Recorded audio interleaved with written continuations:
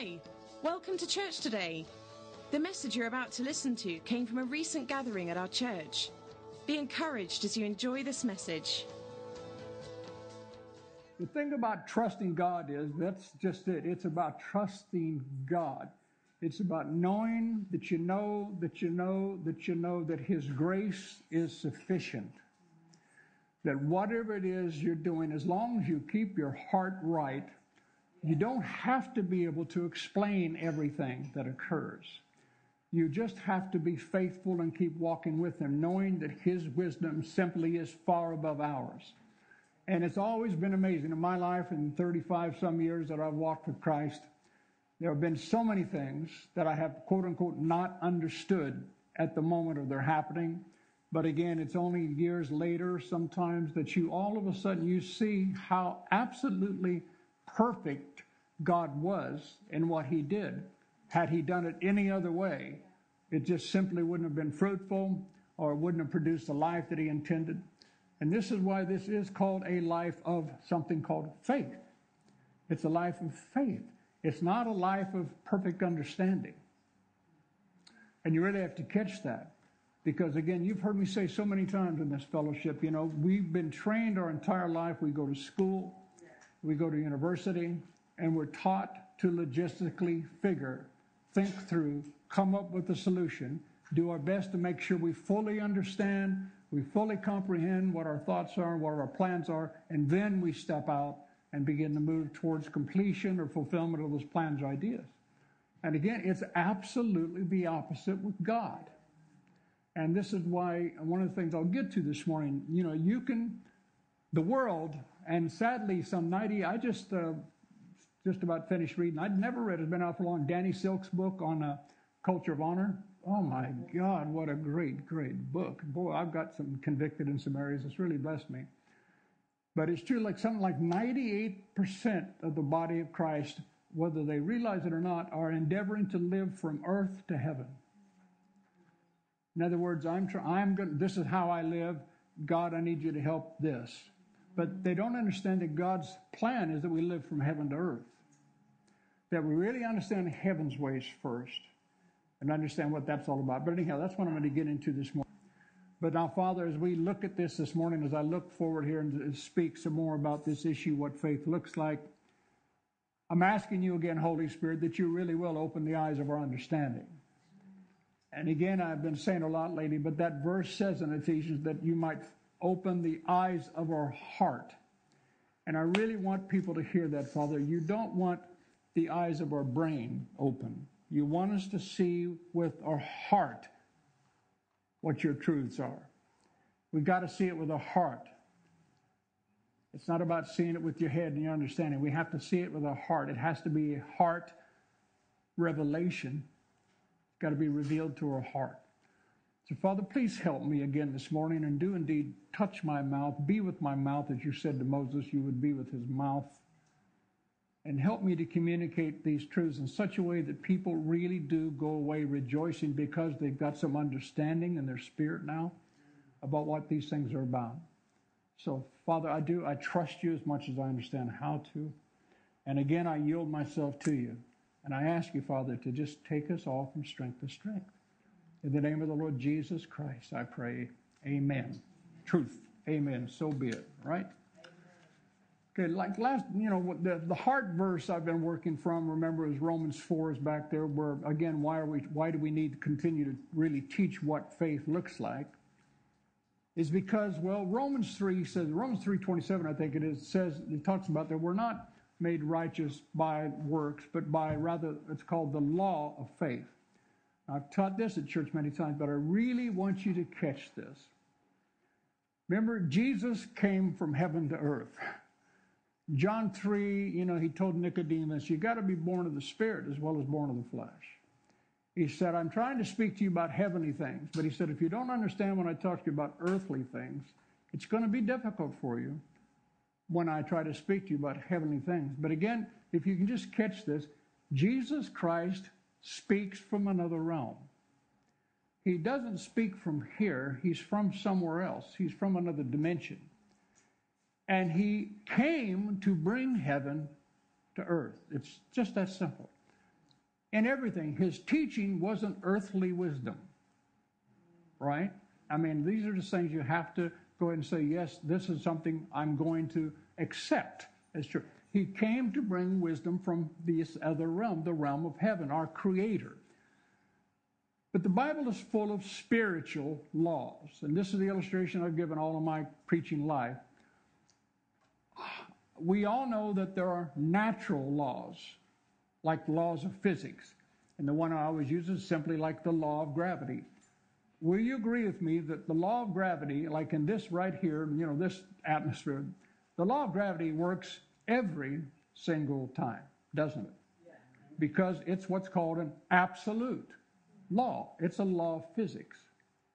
You know what? You put, like I was a chemistry minor when I was in college, you put 2 molecules of hydrogen and 1 molecule of oxygen together, and you know what you get every time? 1 drop of water. Every time. You will never, ever, ever, ever, ever, ever, ever, ever put 2 molecules of hydrogen or 1 molecule of oxygen together and it make anything else. Because God made it that way, right? So there's these absolute laws. And physics, the laws as far as they know, and I mean like the law of gravity and these other natural laws we can talk about, they are just that. They're natural laws. But because they're laws of this realm, they call them laws because they work every time.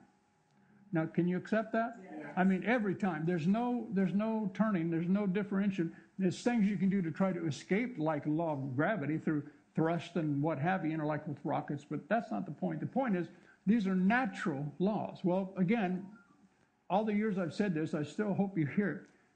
God's laws are supernatural. See, there's natural laws of physics that are absolute. But then there are super. Super just means a higher plane. There are supernatural laws. And my statement to you is, if we can believe that natural laws, like the law of gravity, is absolute, I mean, how much more absolute would a supernatural law be? In other words, God made them. They work every time. There's no slippage. You hear me? There's no room for error because He made them. And like I've been saying every week, I want to say it, He's perfect. And you've got to see the word perfect a lot bigger than what your definition may be. It means everything He's done is perfect. If He's spoken it, it's perfect. Because perfection spoke it. It will never change. Psalm 89:37 again says, that my covenant will I not break or alter, neither will I alter those things which have come out of my lips. I will never change what came out of my lips. Now, did you hear that? I will never change what came out of my lips, because He's absolute. He's perfect. He didn't try something and it failed. He's perfect. He is. We're imperfect, but He's perfect. So His laws are perfect. They don't need to be massaged. They don't need to be tried to change. But again, we, mankind, that's what we try to do. We want to, as you've heard over and over, we try to make God in our image to fit our understanding. I said we try to make God fit our understanding. And then we try to help our friends understand the way we understand. But like I said, you cannot explain God. He's never asked us anywhere to explain Him. What He has asked us is this thing called belief. He said, believe. All I've ever asked you to do is believe. But to believe takes this animal called faith. Faith.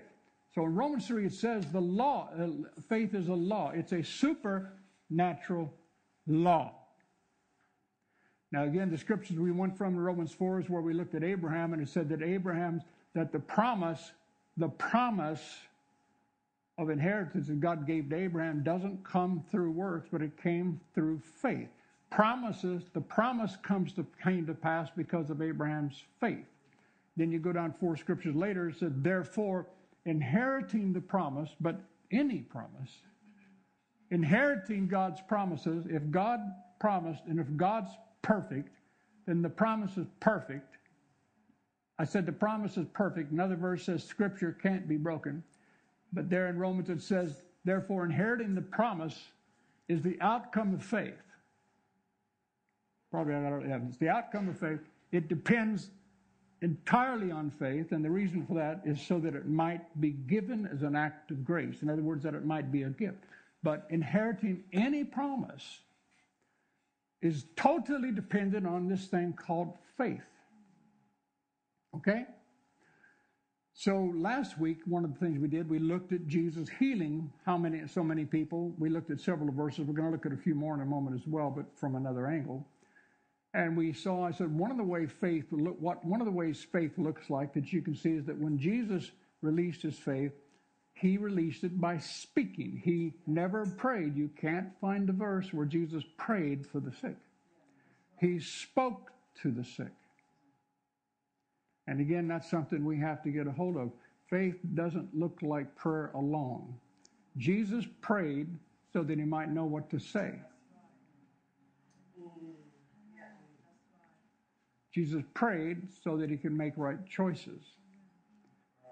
But the release of power was in what he said, what he spoke.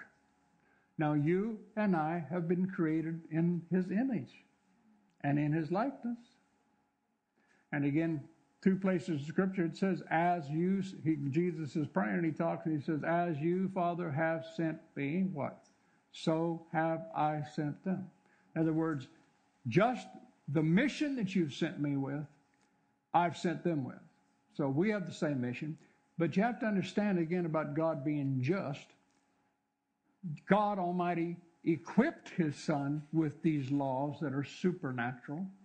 And so for us to be in this world as he is in this world, for us to, again, as I was sent into this world, so have I sent them. We have to have the same tools. I said we have to have the same laws and tools at our disposal. Otherwise, we could not do the works that he said we would do. That would be the same as his and even more so, right? I'm just saying, see, these are so basic and so foundational, but you have to catch this.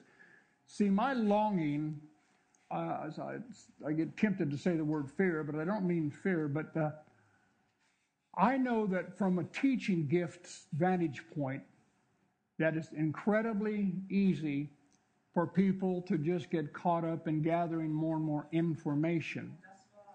But information in itself isn't what sets us free. See, it is this word revelation. The word for revelation in the Greek is apokalypto. It literally means to take the cover off something. It means something's always been there. See, the cover's on it though, but it's always been there. But suddenly, a lid comes off and you see what's in it. And see, this is the thing about like the teachings of faith or anything else, or the teachings on the finances, the tithing, like we taught a few weeks ago again. You need to be informed. That's what teaching does. It brings you information. But see, the truth of the matter is, then really 85% of the responsibility is on you, because you're the one that has to work with it until it's not just information, until it's revealed where your heart, like I said, I keep praying that the eyes of your heart be open. That's what Paul prayed in Ephesians 1. You need to see this stuff with your heart. He said, I need these things to be engraved upon the fleshly tablets of your heart. And that's why he said things like, receive the engrafted word, that means engraved, which is able to save your souls. See, what will save the way you think, because the way you think will determine what your future is going to look like, is having your mind changed by seeing what the truth is. So we have to go from information to revelation. I don't know how else to say it, but that's how that happens is, number one, making the decision to keep coming, because faith does come. It says the law of faith, one of the aspects of this law of faith is that faith comes or grows from constant hearing. It does not say faith comes from having heard something once. It says faith, and that's what the Greek word is. Faith comes from hearing and hearing and hearing and hearing continually. And so that's one thing you can do, and that's why, again, I commend those of you who just continue to come. See, you may not even know what's happening, but because it's a law of the Spirit, just by your continual coming, faith is growing in your spirit.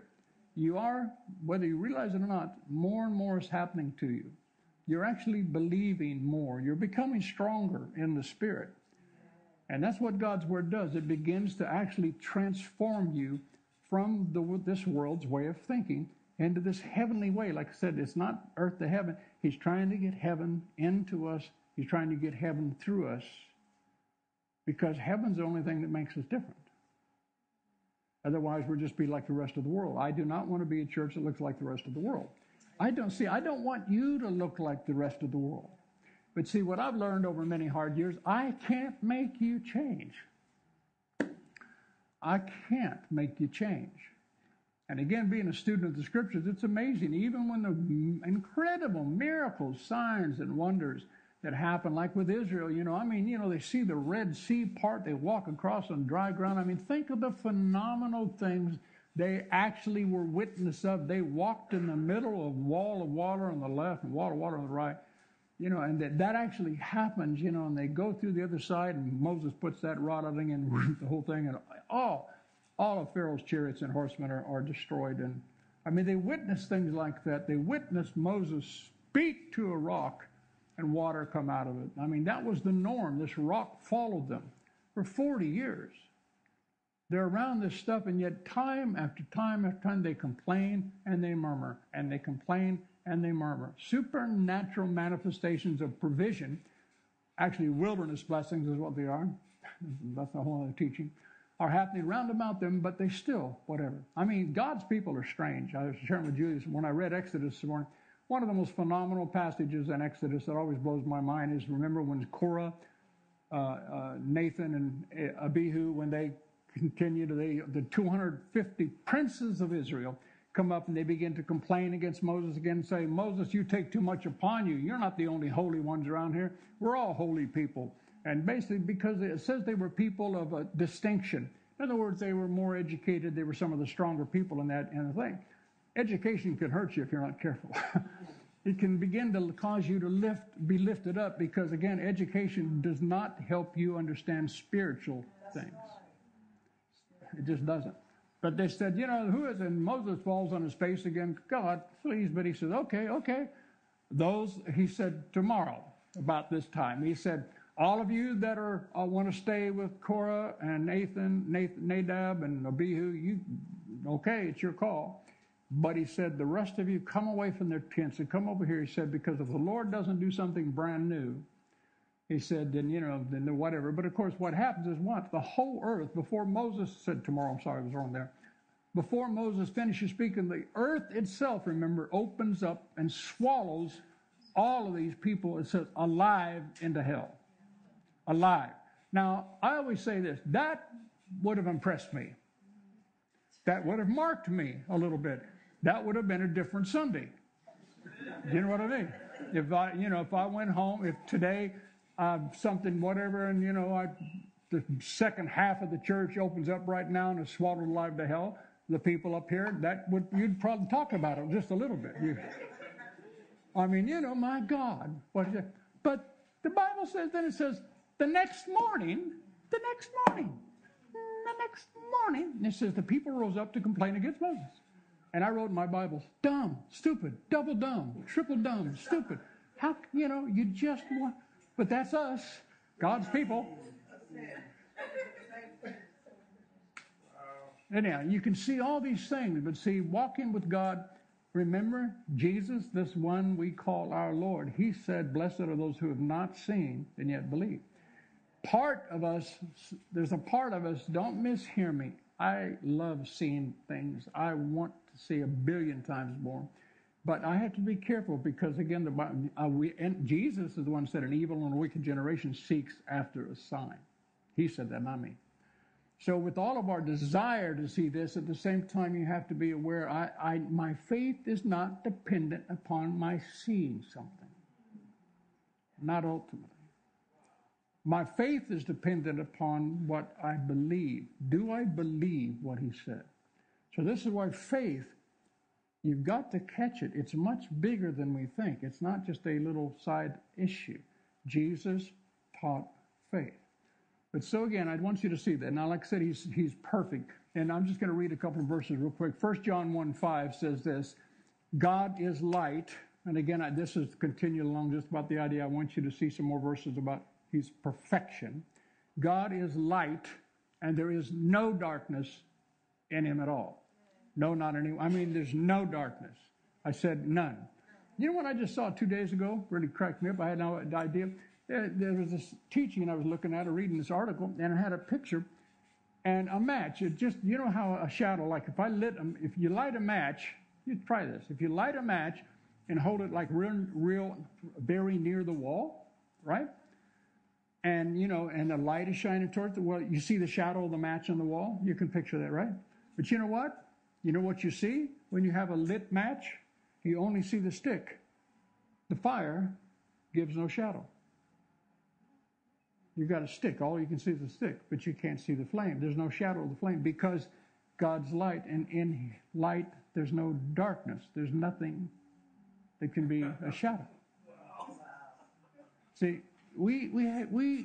God, I want you to understand that when he gives us these instructions about how to live and what faith looks like, it's perfect.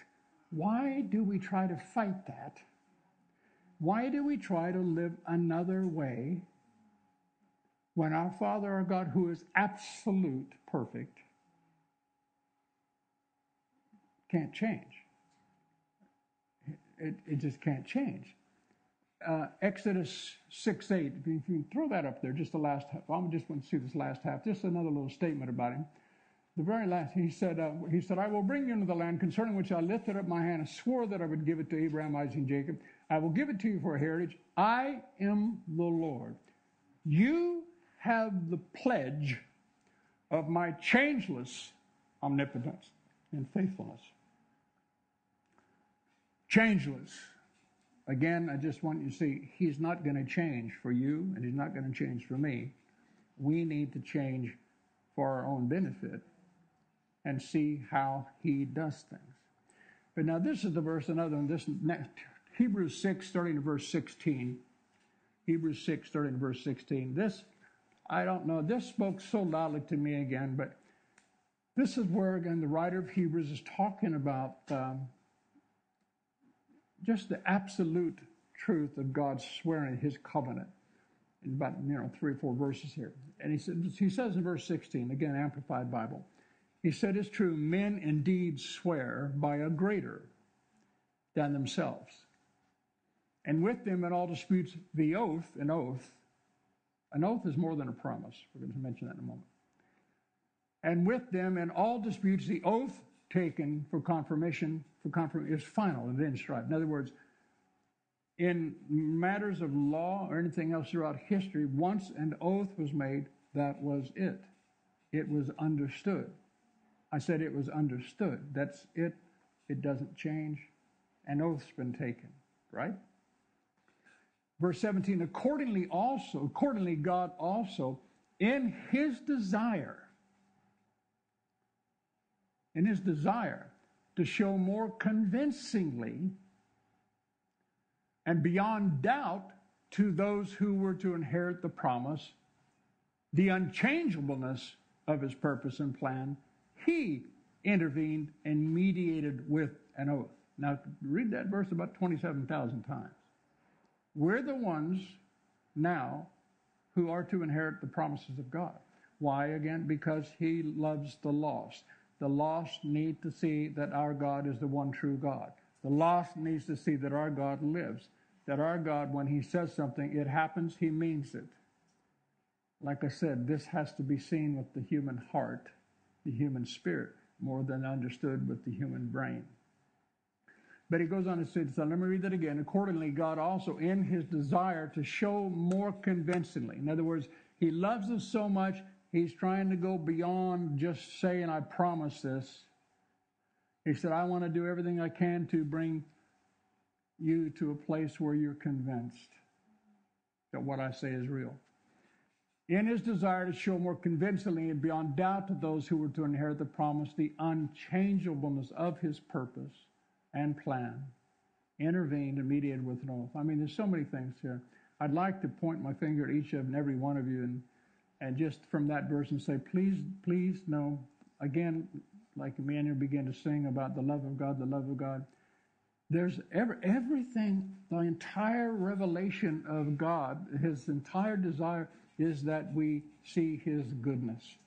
Goodness is not a light matter. The word seems too shallow, but it's all about goodness. This is, like I said, it's a key to success. It's a key to victory in armies and battles because, like I said, it's not just something done for the heck of it when, the armies go out and what they do is they go out saying the Lord is good and his mercy and his loving kindness endure forever. The Lord is good, for the Lord is good. They said it over and over again. Around the tabernacle of David, there are people that did that, 2,000 people doing that 24 hours a day in hourly squads. The Lord is good. The Lord, think about something. What's heaven trying to do? What is heaven trying to do when he wants this said never-endingly, that he never wants this ever to be ceased? The Lord is good. The Lord is good, and his mercy and his loving kindness endure forever. The Lord is good. It's almost as if he wants us he wants us maybe to think that he's good. Yes. I said he really wants us to think he's good. So you do understand we have an enemy that does anything and everything he can with false teaching, with heretical information, all kinds of stuff, anything to try to get people to think that, well, God's evil, or that sometimes God's just not as good as he might be. Or no, but see, this is where you have to come to this place. He's absolute. Either he's absolute or he isn't. This is something you have to come to grips with too. When there's a problem, the problem is on our end. The problem is not on God's end. You just need to accept that because it'll take a whole lot of frustration out of your life. Then he goes on to say in verse 18, this was so. Well, let me read 17 again so it comes in context. Accordingly, God also, in his desire to show more convincingly and beyond doubt to those who were to inherit the promise, the unchangeableness of his purpose and plan for your life, he intervened and mediated with an oath. This was so that by two unchangeable things, what are according to this verse, what's the two unchangeable things? What's it say? His promise and his oath. And see, the thing about an oath is, what you learn if you study it, I don't have time to take you through it. I looked at it a lot last week. An oath is something that goes beyond promise. In other words, I promise you I'm going to do this. But then, like you said, an oath happens before witnesses and what have you. But an oath is much bigger. An oath is like something that goes beyond the necessity. An oath is something that brings greater weight to the promise. Again, the whole picture that I'm trying to get to you is when God made promises, he made promises that he will never break. I said he will never break. The issue is not whether or not God's word is true. The issue is, will we really learn what faith looks like? Will we really begin to cooperate with what the Bible does instruct us, guide us into as far as what the law of faith looks like, how it functions, like in seeing Jesus speaking to sickness and disease, and how it's released, which is what we're going to get to in a bit. So this was so that by two unchangeable things, his promise and his oath, now listen to this, in which it is impossible, say it's impossible. It's impossible. It's impossible for God ever to prove false or to deceive us. Now, you and I get to make a choice about whether or not we want to accept that. Hear me? Do we accept that? I've made my decision. It's impossible for God ever to be proven false. That's the choice I've made. I mean, I don't care what I look at, what the promises are. Well, whatever, okay, if something's not happening, one thing I know, I may see there are some things I don't know. But when I don't know something, I always run to something I do know. That may sound corny, but that's what you have to do. When I don't know why such and such say isn't happening, see, the anchor that takes my hope beyond the veil, this hope that I have, is in knowing that it's impossible for him to ever be proven false or to ever deceive us. That's outside the realm of who God is. That's impossible. It's not part of his it's none of his attributes. It can't be. It just can't be. So, okay, I may not understand this, but you know what? I've made a decision to understand this. My God is perfect. It's impossible for him to ever be proven false. It's impossible for him to ever deceive. See, he can't deceive us. It's not even that he might. See, you got to get beyond. It's not like, I don't know, man, I'm not tricked. No, it can't. It's not part of his DNA. He can't. I said he can't. It's impossible. It's like a cat will never be a dog. Now, see, you'll laugh at that, right? But a cat will never be a dog. And can you believe that? This is why, again, don't get angry at me now. A man ain't a woman. And a woman can't be a man. Because he's absolute. That's not a matter, that's not being mean. That's just saying that's an absolute. It just is. Okay. In which it is impossible. Now let me turn. This was so that by two unchangeable things, his promise and his oath, in which it is impossible for God ever to prove false or deceive us, us, who have fled to him for refuge. In other words, why has he done all this? He's done this that we might have mighty indwelling strength, and that we might be strongly encouraged to grasp and to hold fast this hope that's been appointed for us and set before us. And then he goes on, he said, now guys, we have this hope right here about knowing that it's impossible for him ever to prove false, ever to deceive. Now this hope is a sure and a steadfast anchor of my soul. This is why I won't panic. This is why, what's an anchor do? I will remain stable. Now we have this hope as a sure and a steadfast anchor of the soul. It cannot slip. It cannot break down under whoever steps out upon it. A hope that reaches farther. In other words, it's not something just down here. See, God's promise reaches into the very certainty of the presence of God within the veil, heaven. This is something that's from heaven. Anybody still here? Yeah. It's from heaven. Okay, now then, like I said, do we want to live earth to heaven or heaven to God's ways are released to us? God's ways are released to us, like in this case, like understanding how faith works. God's ways are released to us to bring heaven to us, not so that we try to cause earth to change heaven. Now, we're going to look at a couple of things, just like 4 passages of Scripture, again about some healings, but I just want you to see this one other aspect, and I'm sure you've heard these before. Let's go to the centurion, Matthew chapter 8, if you would, real quickly, and I just want you to see some things there. I remember when I first saw this, gosh, way back when I was at Rhema, man, way back when, before dirt, a long time ago. I remember how it really hit me. But anyhow, so let's look at this passage again. Again, what does faith look like, and how, as it were, is faith released? So the centurion situation. Start at verse 5. Matthew 8, verse 5. As Jesus went into Capernaum, a centurion came up to him, begging him and saying, Lord, my servant boy is lying at the house, paralyzed and distressed with intense pain. Now, Jesus just said, because this is his nature, I will come and restore him. You see, all of these, remember these 14 specific acts of healing that are in the four Gospels. Some say 15, some say 16. The way I've read it is 14, whatever. You know, remember, they're just the tip of the iceberg. We all know the verse, John 20, the last verse of John 21, rather. Had we written all the things that we witnessed, the world itself would not be able to hold the books. I love it.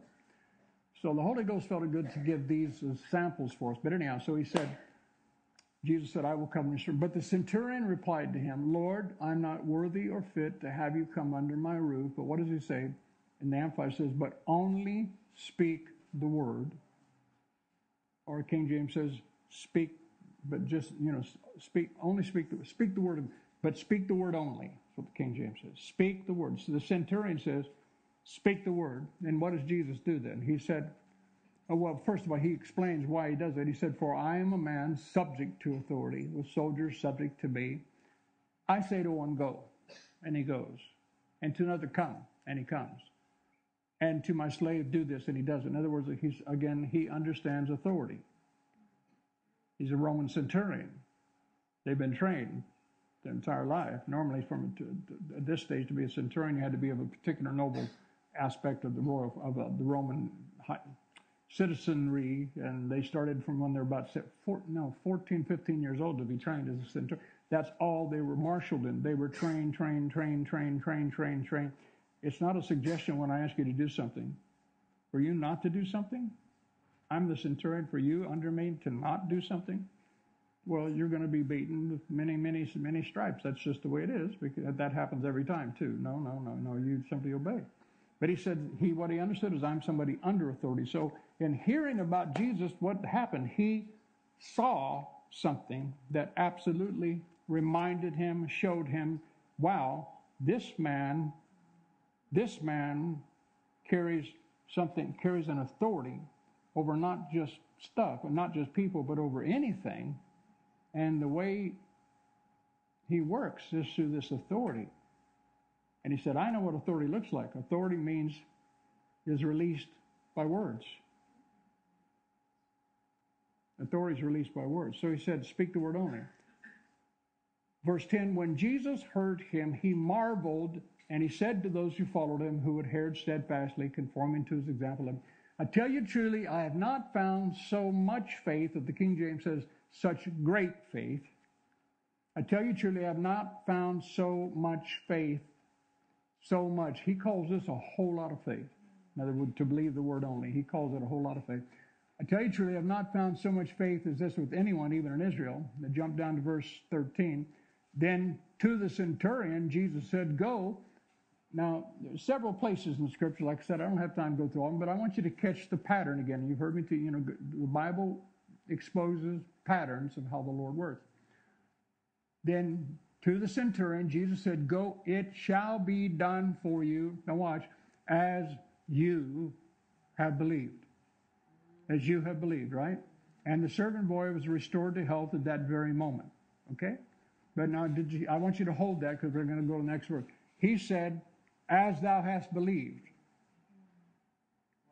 Okay? Now, Jesus said, okay, I'm going to do according to what you've said and what you believe.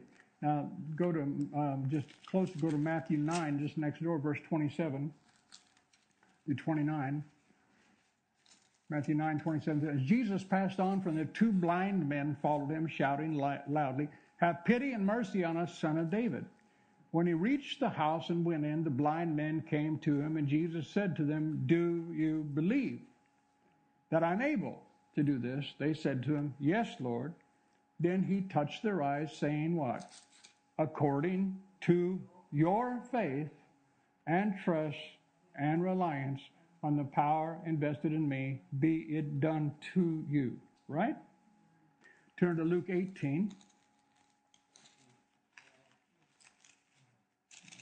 Then I'll make my statement here in just a second. Luke 18. See, this is this law of faith that works every single time. And again, you study the scripture to see how Jesus functions. Luke 18, starting at verse 35. As he came near to Jericho, it occurred that a blind man was sitting by the roadside begging. And hearing a crowd going by, he asked what it meant. They told him, Jesus of Nazareth is passing by. So the blind guy, he shouts, saying, Jesus, Son of David, take pity, have mercy on me. But those who were in front reproved him, telling him to keep quiet. Yet he screamed and shrieked so much the more, Son of David, take pity and have mercy on me. Then Jesus stood still and ordered that he be led to him. And again, it sounds funny, doesn't it? When he came, Jesus asked him, the guy's blind, so I think, Jesus probably knows. But nevertheless, why? See, this is what you have to catch here. Jesus said, what do you want me to do for you? Now, why would you say that to a blind man?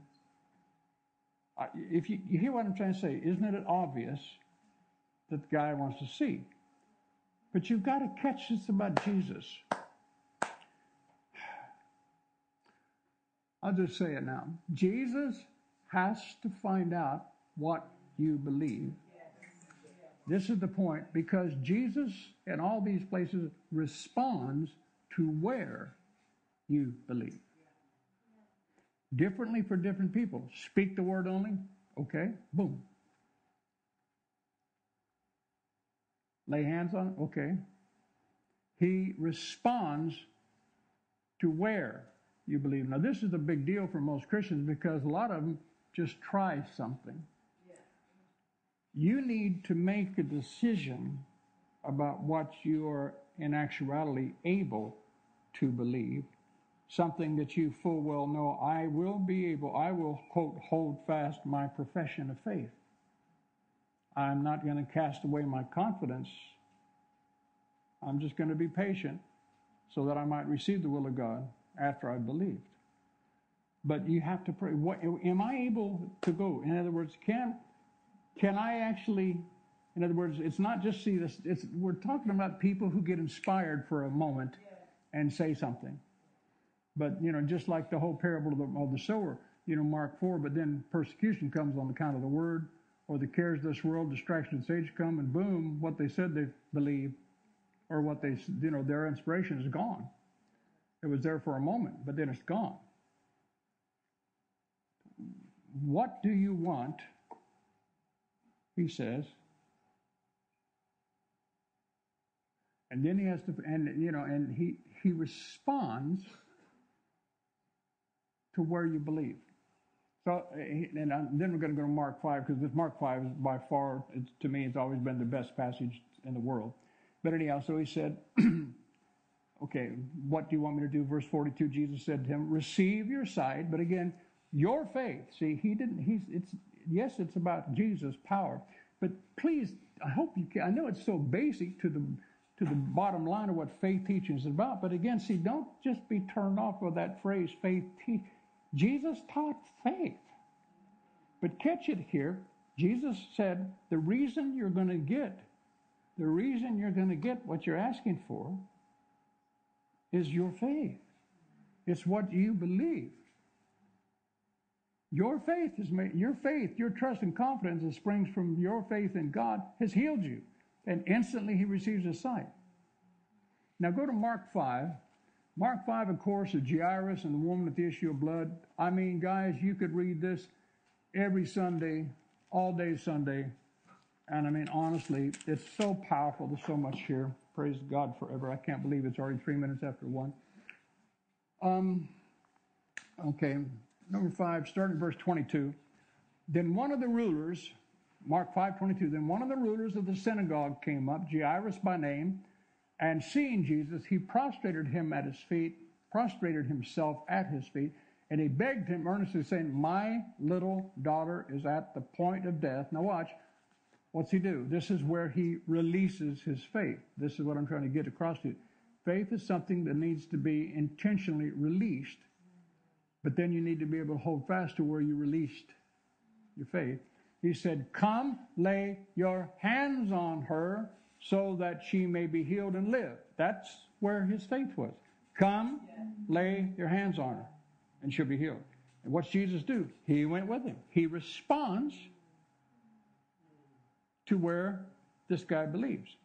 And Jesus went with him. A great crowd kept following him and pressed him from all sides so as almost to suffocate him. That's important.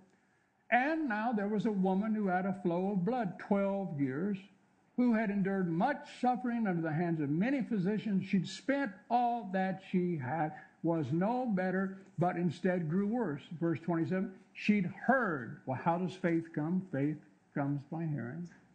She heard the reports concerning Jesus, and she came up behind him in the throng and touched his. Why did she touch his garment?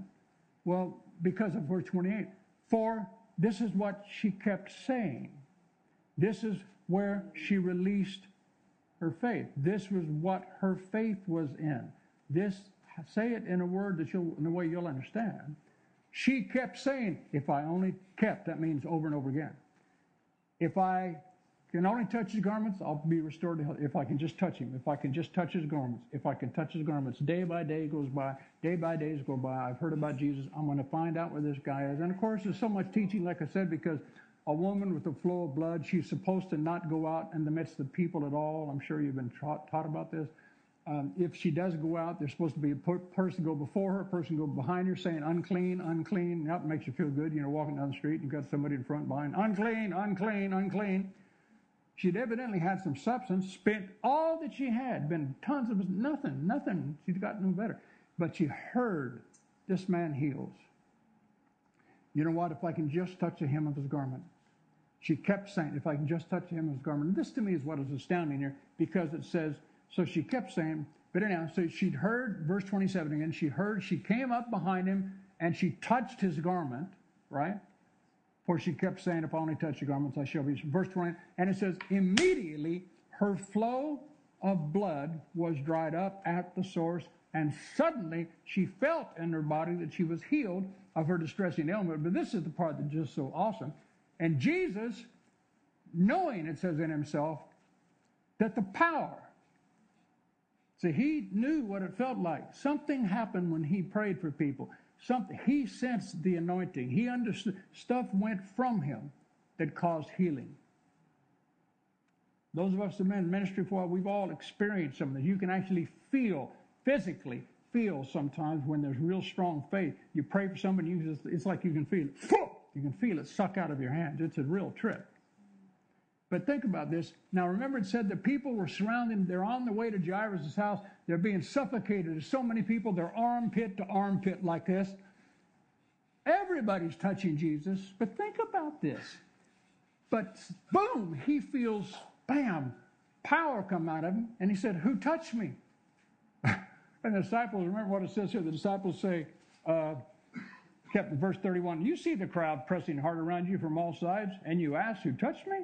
In other words, they're saying, what are you talking about? Everybody's touching you. But see, this is this wonderful statement. How do you say it? It sounds so wonderful any way you say it. This touch was different than all the other touches. What made this touch different? Faith. She'd heard and she'd been saying, she released her faith, if I can touch the hem of his garment. That's where she released her faith. Now, this is the beauty of this, though. I mean, the spectacular part of this to me. Jesus doesn't even know she's around. Think about this. Faith put a demand on his anointing. You hear me?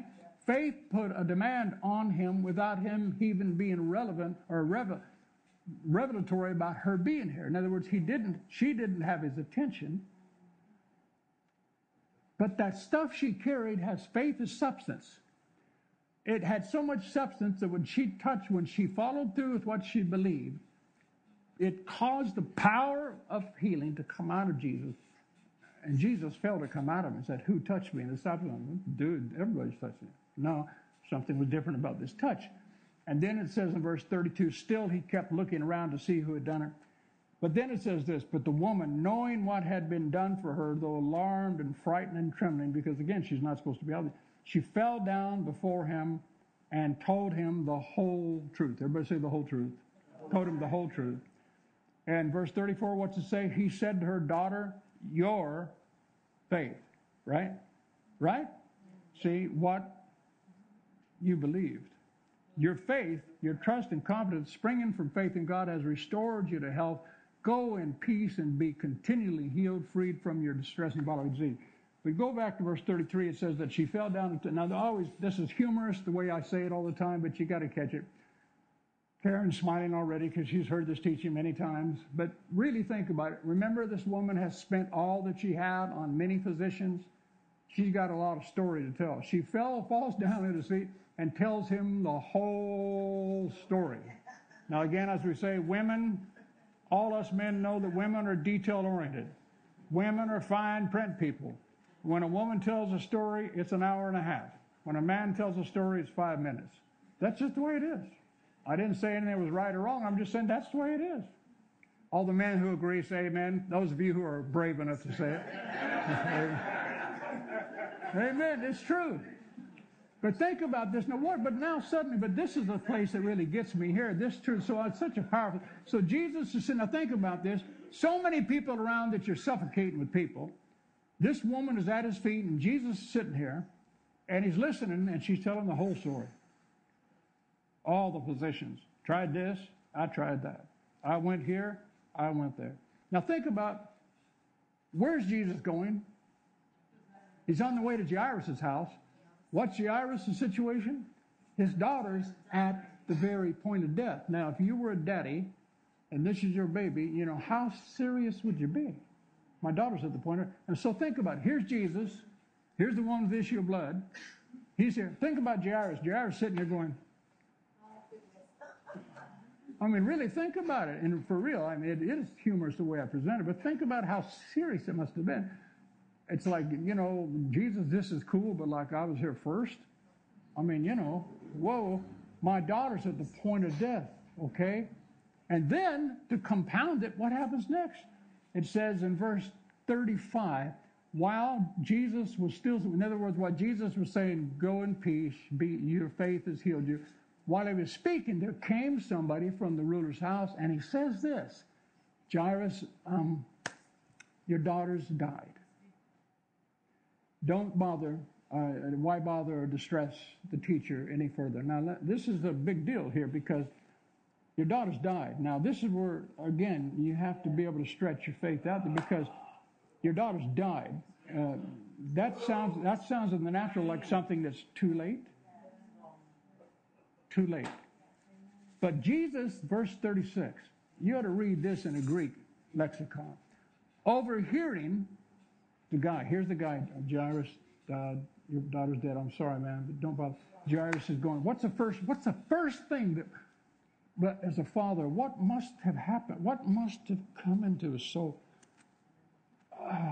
But before he could say a word, because that's what the Greek says, Jesus heard, he turns from the woman, overhearing but ignoring what they said. Jesus said to the ruler, do not be seized with alarm. That's the first thing that comes with a bad report. The first thing that comes with a bad report is not going to happen. That'll happen for them. It won't happen to me. Whatever it may be, bad report. Jesus said to the ruler, do not be seized, because that's what alarm does. It seizes you. Don't be struck with fear. Here it says, only keep on believing. You know what it literally says in the Greek is the word sheket. It means shut up. What he said is, Jairus, don't open your mouth. Because you know why? If you confess something out of alignment with where you first released your faith, you might abort what we're on the way to do. You said, come lay your hands on my daughter that she might live and she shall be healed. You've just had a horrible report. But don't let fear seize you. Don't say a word. Only believe. Only believe. But I was just told my daughter's dead. But see, here's Jesus. He's functioning on another plane. He wants Jairus to stay connected to this law, this supernatural law called faith. And then he goes, verse 37, the glory said, he permits no one to accompany him except Peter and James and John, the brother of James. he took his three, as it were, the big three, the guys that he knew. You know those who can really be strong with you.